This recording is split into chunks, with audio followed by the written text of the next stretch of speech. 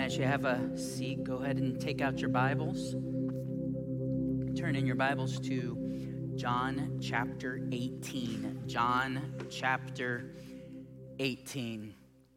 This past week, my wife, Amy, and our kids, they all headed out and they went to Florida to visit her family, and they left me for the week here.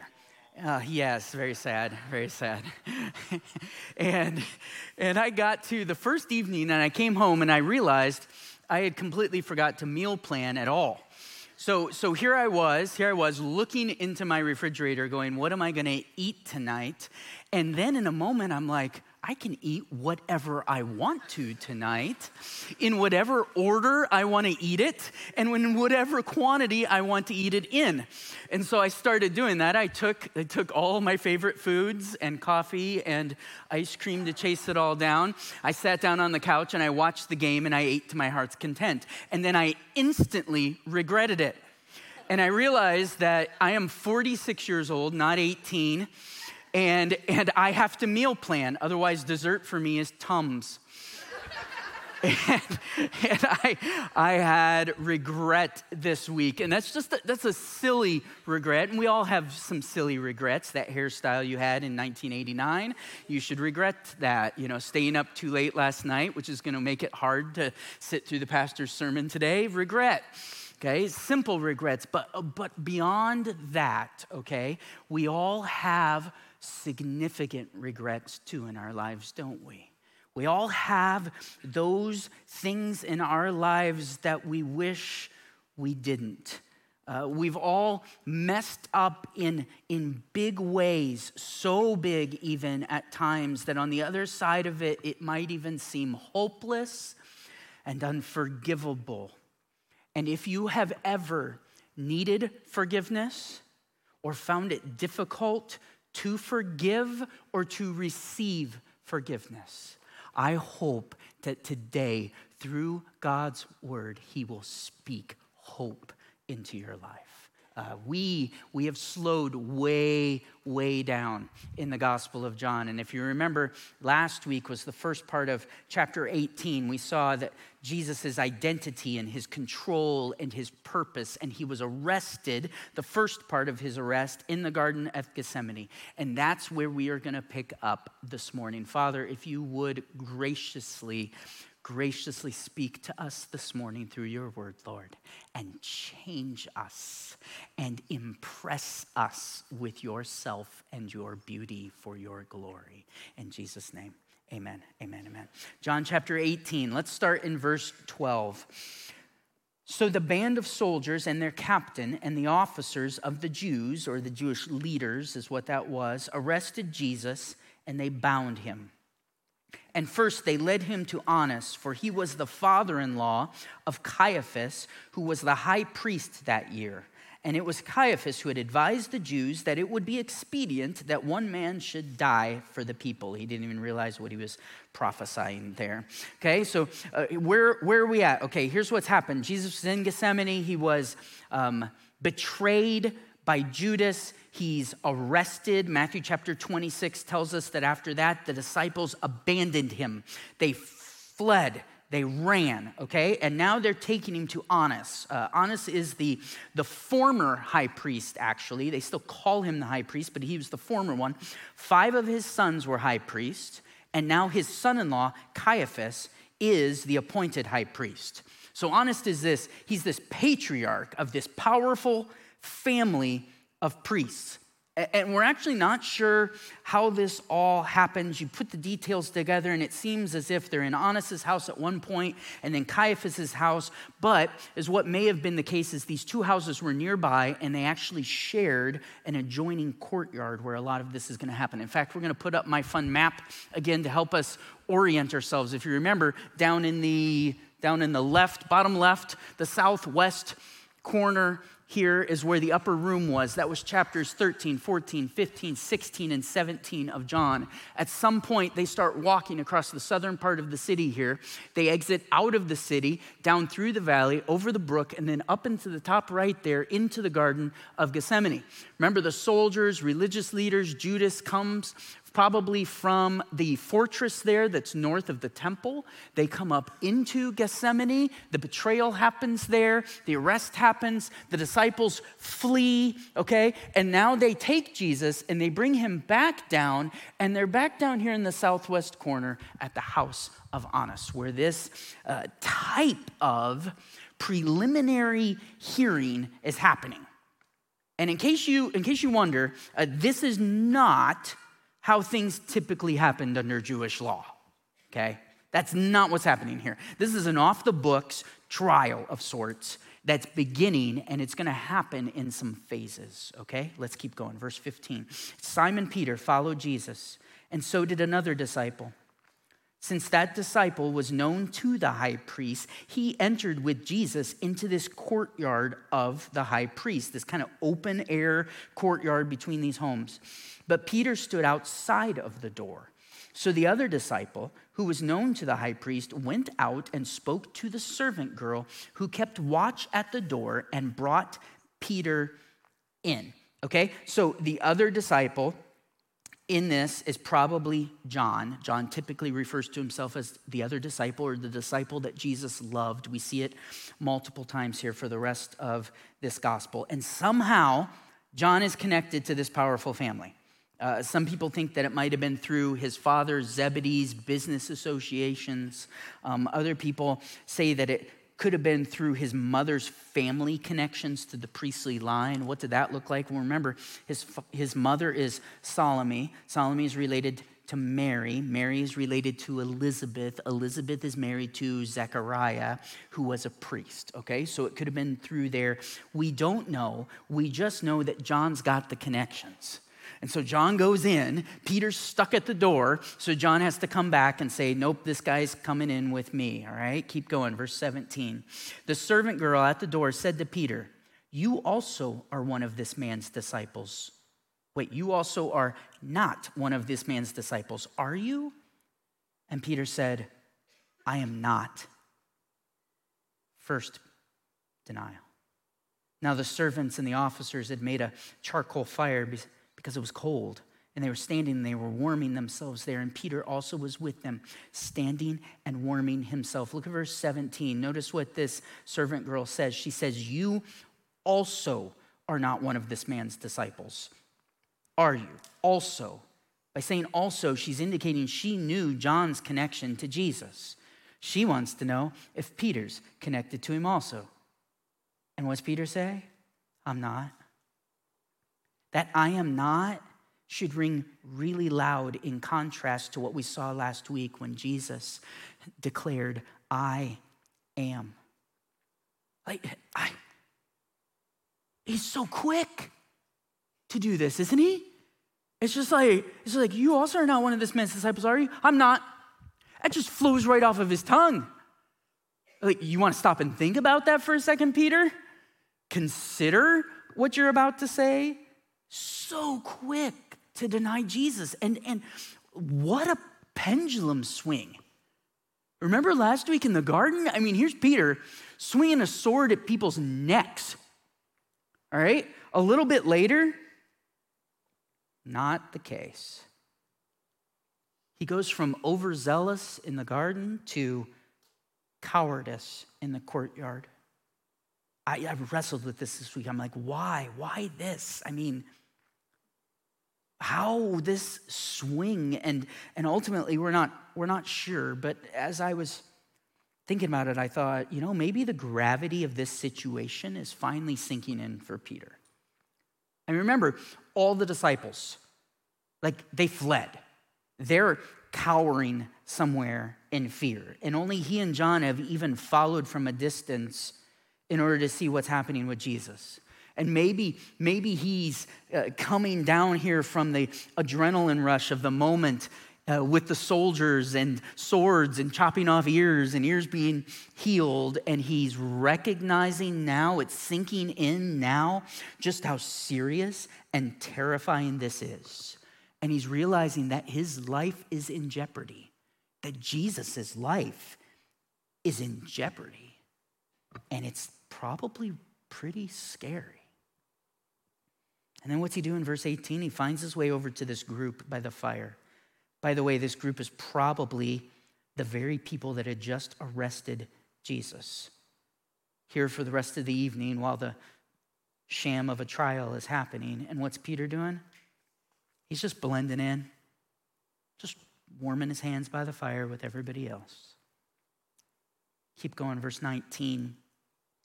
The high priest then questioned Jesus about his disciples and his teaching.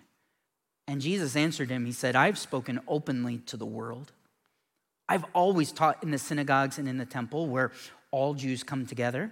I've said nothing in secret. Why do you ask me? Ask those who have heard me what I said to them. They know what I said. And when he said these things, one of the officers standing by struck Jesus with his hand, saying, Is that how you answer the high priest? And Jesus answered, If what I said is wrong, bear witness about the wrong.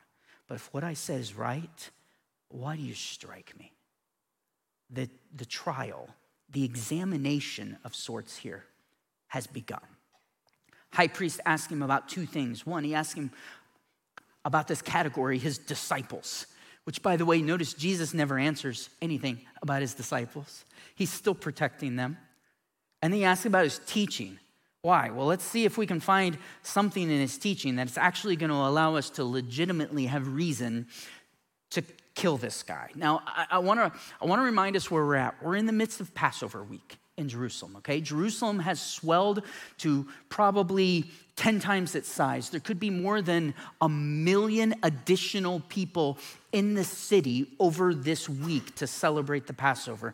And we need to be reminded, what is Passover? And we've talked about this before in John, but it's so essential for us for these next coming weeks, okay? Passover, remember back in Exodus. Boy, we keep going back to Exodus in John. It's kind of like John was trying to make some connections back to Exodus with all of this and help us see it, all right? Back in Exodus, God goes to Moses, go to Pharaoh, tell him, let my people go. I is going with you. You're going to lead my people out of bondage, okay? And the Lord's like, I'm going to send these plagues that are can convince them that they need to let you go and demonstrate my power over the gods of Egypt and exactly who it is that's taking you out of the land of Egypt, okay? And we're 9 plagues into this. 10th plague is coming, and that's where it brings us to Exodus chapter 12. It says this, And the Lord said to Moses and Aaron in the land of Egypt, This month shall be for you the beginning of months. It shall be the first month of the year for you. Tell all the congregation of Israel that on the 10th day of this month, every man shall take a lamb according to their father's house, a lamb for a household. And if the household's too small for a lamb, then he and his nearest neighbors shall take according to the number of persons. According to what each person can eat, you shall make your count for the lamb. And your lamb shall be without blemish. A male, a year old. You may take it from the sheep or from the goats, and you shall keep it until the 14th day of this month, when the whole assembly of the congregation of Israel shall kill their lambs at twilight. Imagine that sound at twilight. As every family in Israel, amongst the people of Israel, goes out and slaughters their lamb for sacrifice.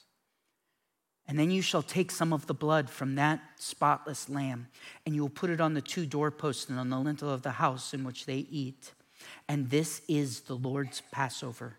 For I will pass through the land of Egypt that night, and I will strike all the firstborn in the land of Egypt, both man and beast. And on all the gods of Egypt I will execute judgments. I am the Lord. And the blood shall be a sign for you on the houses where you are. And when I see the blood, I'll pass over you, and no plague will befall you to destroy you when I strike the land of Egypt.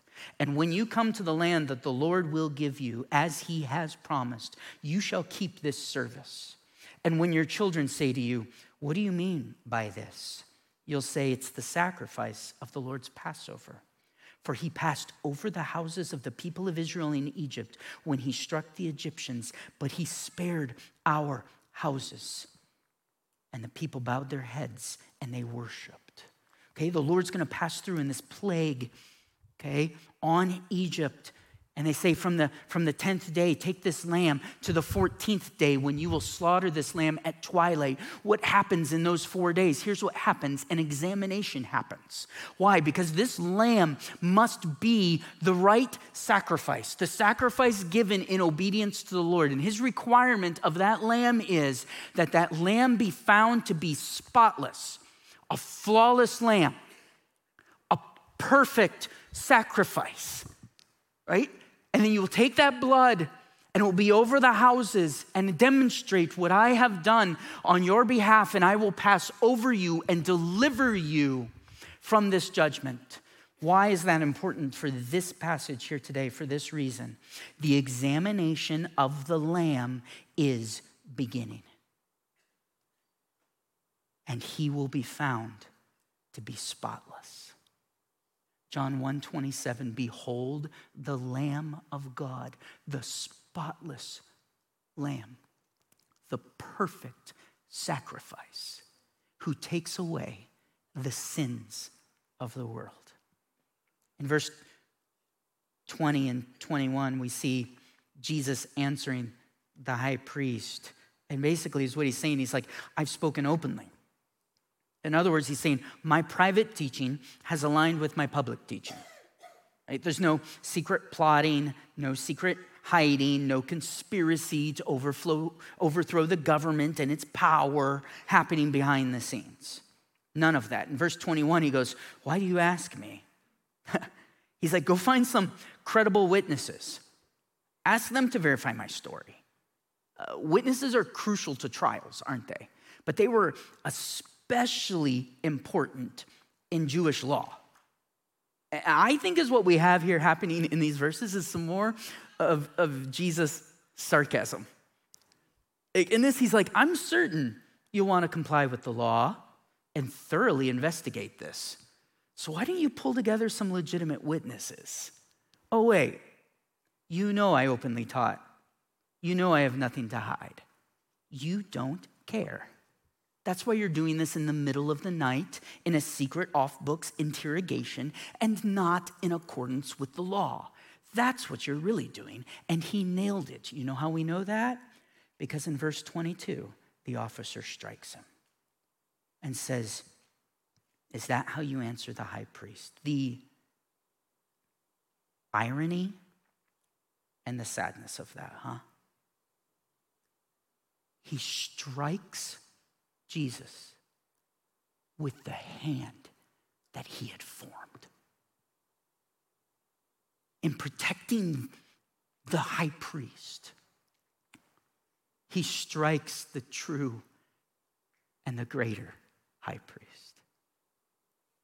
Verse 24 says, Annas then sent him bound to Caiaphas, the high priest. John omits the next two steps of the trial.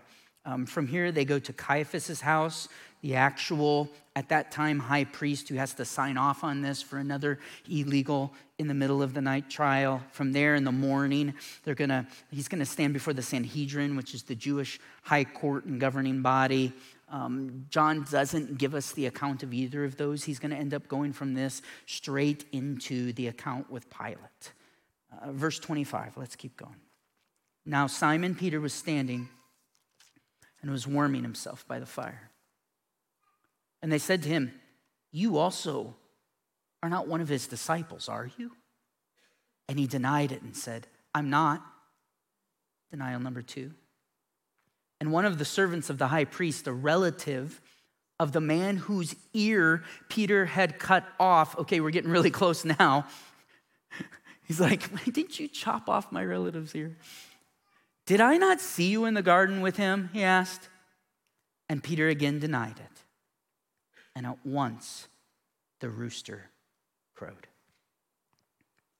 In a moment, Peter forgets the last 3 years of his life.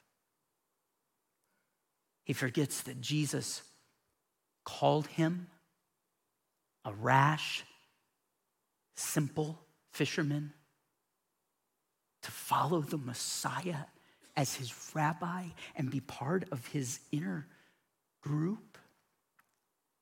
He forgets Jesus' love and his teaching. He forgets how he's lived and served alongside of him. He's forgotten his hope and the miracles and the prayers and his worship and his faith, all in this moment of self-preservation. And boy, from this, you can see it is a true statement. Sin indeed makes us stupid. And I haven't done this much, but I want to do it here. I want to jump from here back into Luke really quick. If you want to turn there, you can. If not, I'll read it. Luke chapter 22.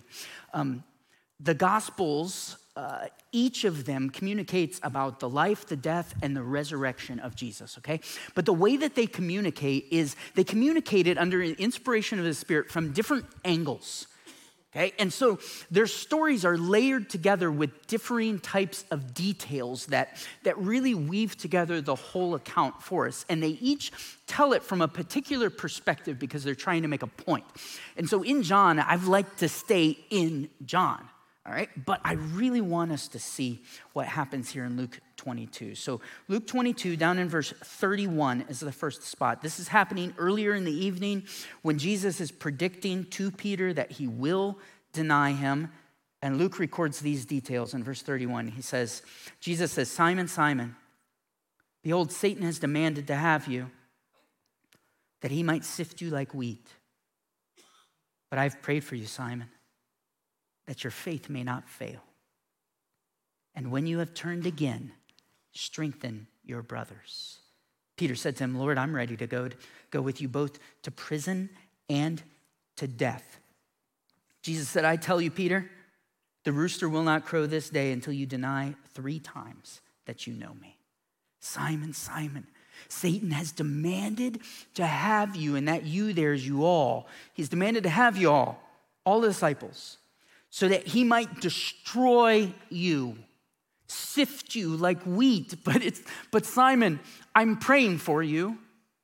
I'm petitioning the Father on your behalf so that you will stand firm in your faith. But you won't initially. But then he says this, but when you have turned.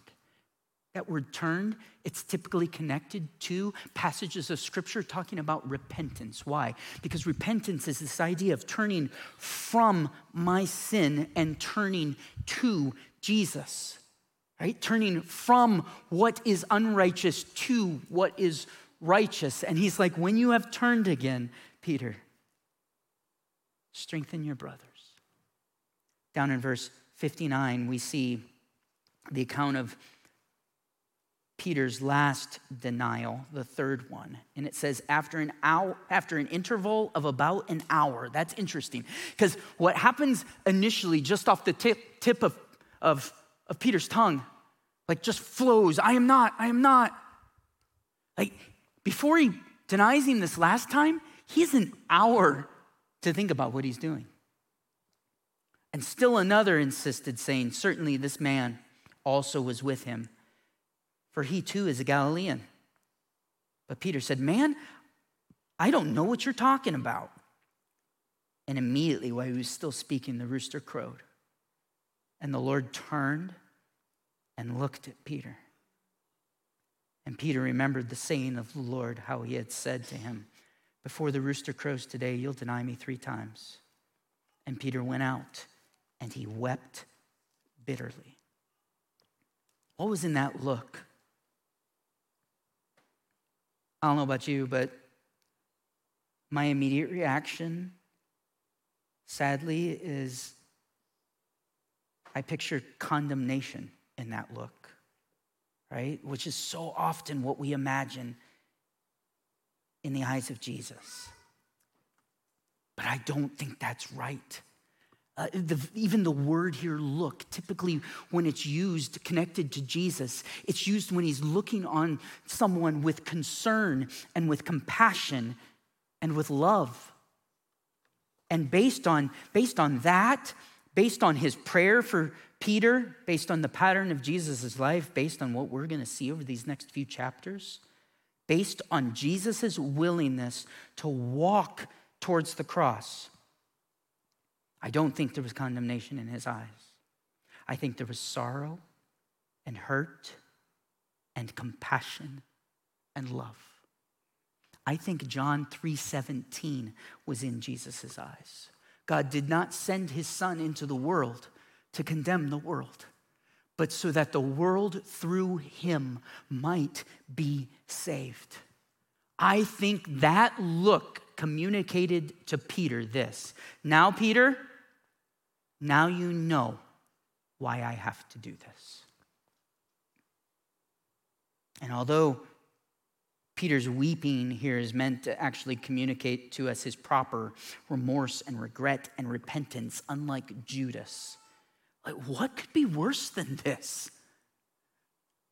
I mean, is there a worse sin than denying the Son of God while he's going to his death for you?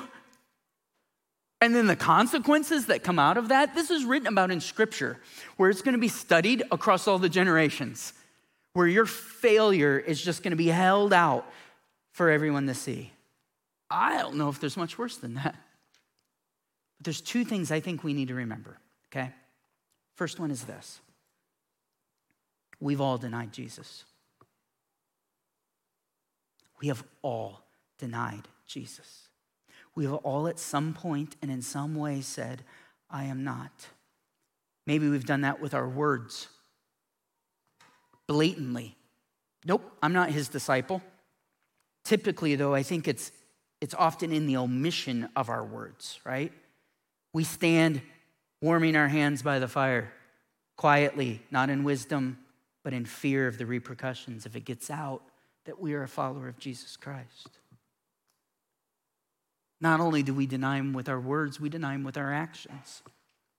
We return to our sin over and over and over again. This week I was in Proverbs 26. It says this, like a dog that returns to its vomit is a fool who repeats his folly.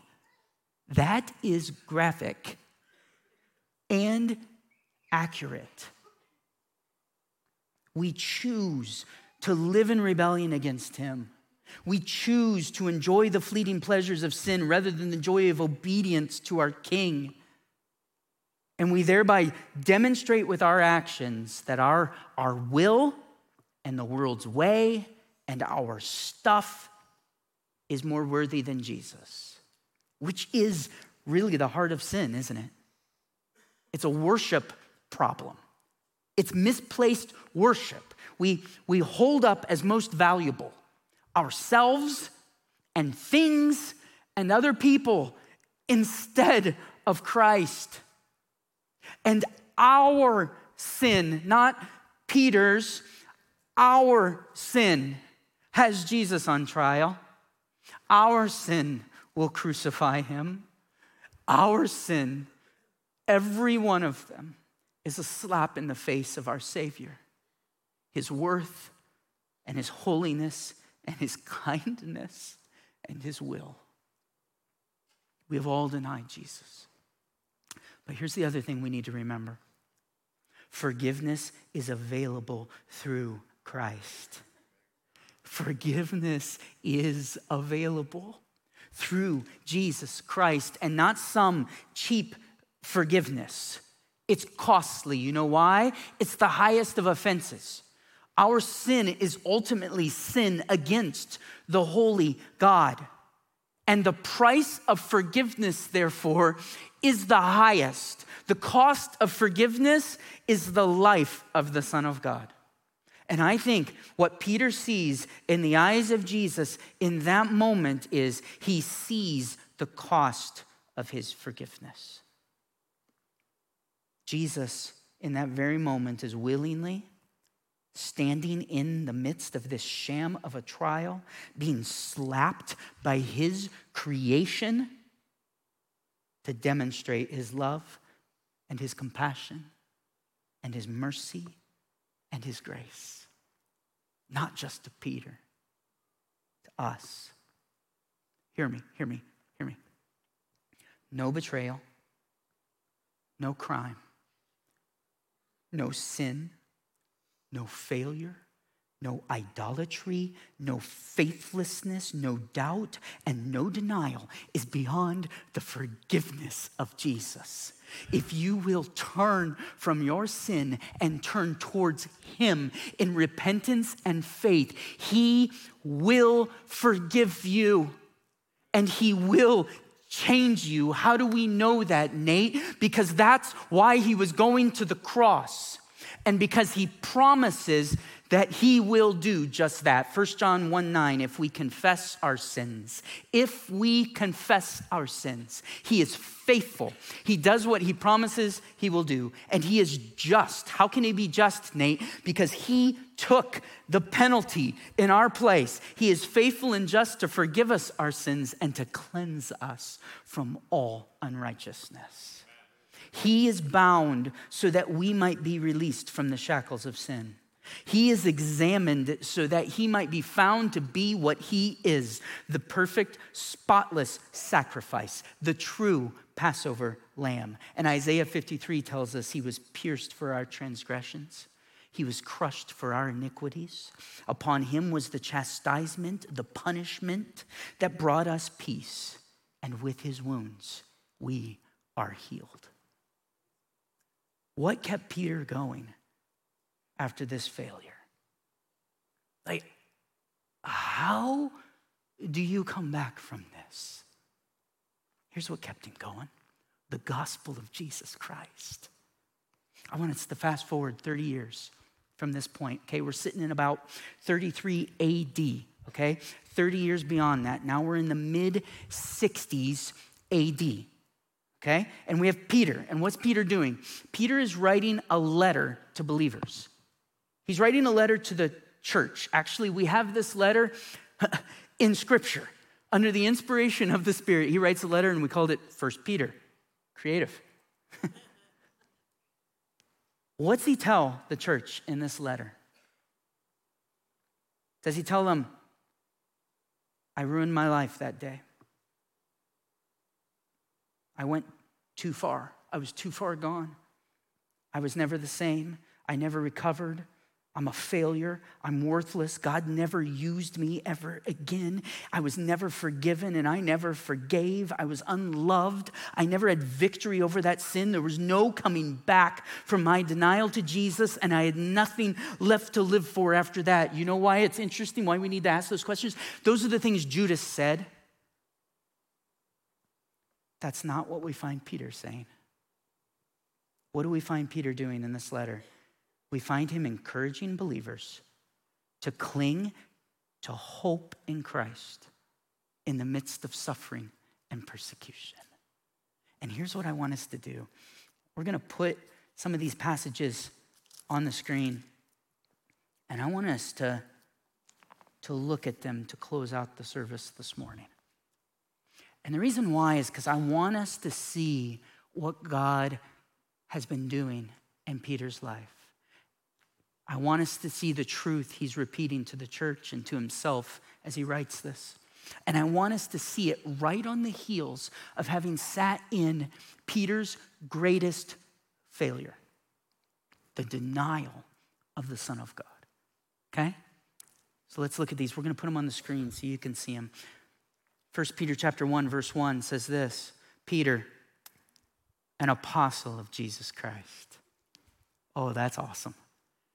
He doesn't open this. I'm Peter. I'm the one that said I'm not a disciple of Jesus Christ. Nope. He says, I am Peter, pen to paper, quill to parchment, whatever it was. Right here for everybody to see, memorialized in Scripture, not hiding any longer. I am Peter, an apostle, a called one, a sent one of the original 12, of whom? Of Jesus Christ. That's who. Later in that chapter, verse 18, he says, knowing that you were ransomed from the futile ways inherited from your forefathers. How were you ransomed? Not with perishable things such as silver or gold. You were ransomed with the precious blood of Christ, like that of a lamb without blemish or spot. Chapter 2, verse 9, but you are a chosen race, church, a royal priesthood, a a holy nation, a people for his own possession. Why? So that you may proclaim, not deny, so that you may proclaim the excellencies of him who called you out of darkness and into his marvelous light. Once you were not a people, now you're God's people. Once you had not received mercy, but now you have received mercy. Verse 24 in the same chapter, he, Jesus himself, bore our sins in his body on the tree, on the cross, so that we might die to sin and live to righteousness. Isaiah 53, by his wounds you have been healed. For you were straying like sheep. I, Peter, was straying like sheep, but have now done what? Returned to the shepherd and overseer of your souls. That sounds like Luke chapter 22. Chapter 3, verse 13. Now, who is there to harm you? Who is there to harm you if you're zealous for what is good? But even if you should suffer for righteousness' sake, you will be blessed. Have no fear of them, nor be troubled, but in your hearts honor Christ the Lord as holy, and always being prepared to make a defense, to have a response for that girl at the gate, to anyone who asks you for a reason for the hope that is in you, yet do it. Do it with gentleness and respect, not with a sword. Having a good conscience so that when you are slandered, those who revile your good behavior in Christ may be put to shame. Because it's better to suffer for doing good, if that should be God's will, than to suffer for doing evil. For Christ also suffered once for sins, the righteous, the I am, for the unrighteous, the I am nots, that he might bring us to God. Chapter 5, verse 8, be sober-minded, be watchful. Why? Your adversary, the devil, he prowls around like a roaring lion seeking someone to devour. Resist him, firm in your faith. That's an answer to a prayer that Jesus prayed so many years before. Knowing that the same kinds of suffering are being experienced by your brotherhood throughout the world. But after you have suffered a little while, it is the God of all grace who has called you to his eternal glory in Christ Jesus. He will himself restore you and confirm you and strengthen you and establish you. To him be the dominion and power forever and ever. Amen. See the transformation of Peter. It's possible.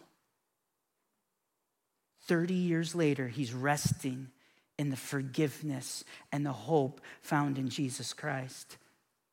And no matter how you have denied him with your words or with your actions, your sin does not have to be the end of your story. Forgiveness and restoration is possible through Jesus Christ by grace through faith in him. And now, as a people who have experienced his forgiveness, we can forgive in return. Here's what we're going to do. We're going to end the service this way as the worship team comes. We're just going to take a minute as they come. And we're just going to spend some time just with you, just in this minute with the Lord. And if there's any unconfessed sin in your life right now, deal with it with him this morning. Drag that sin out of the darkness and into his light. He already knows it's there.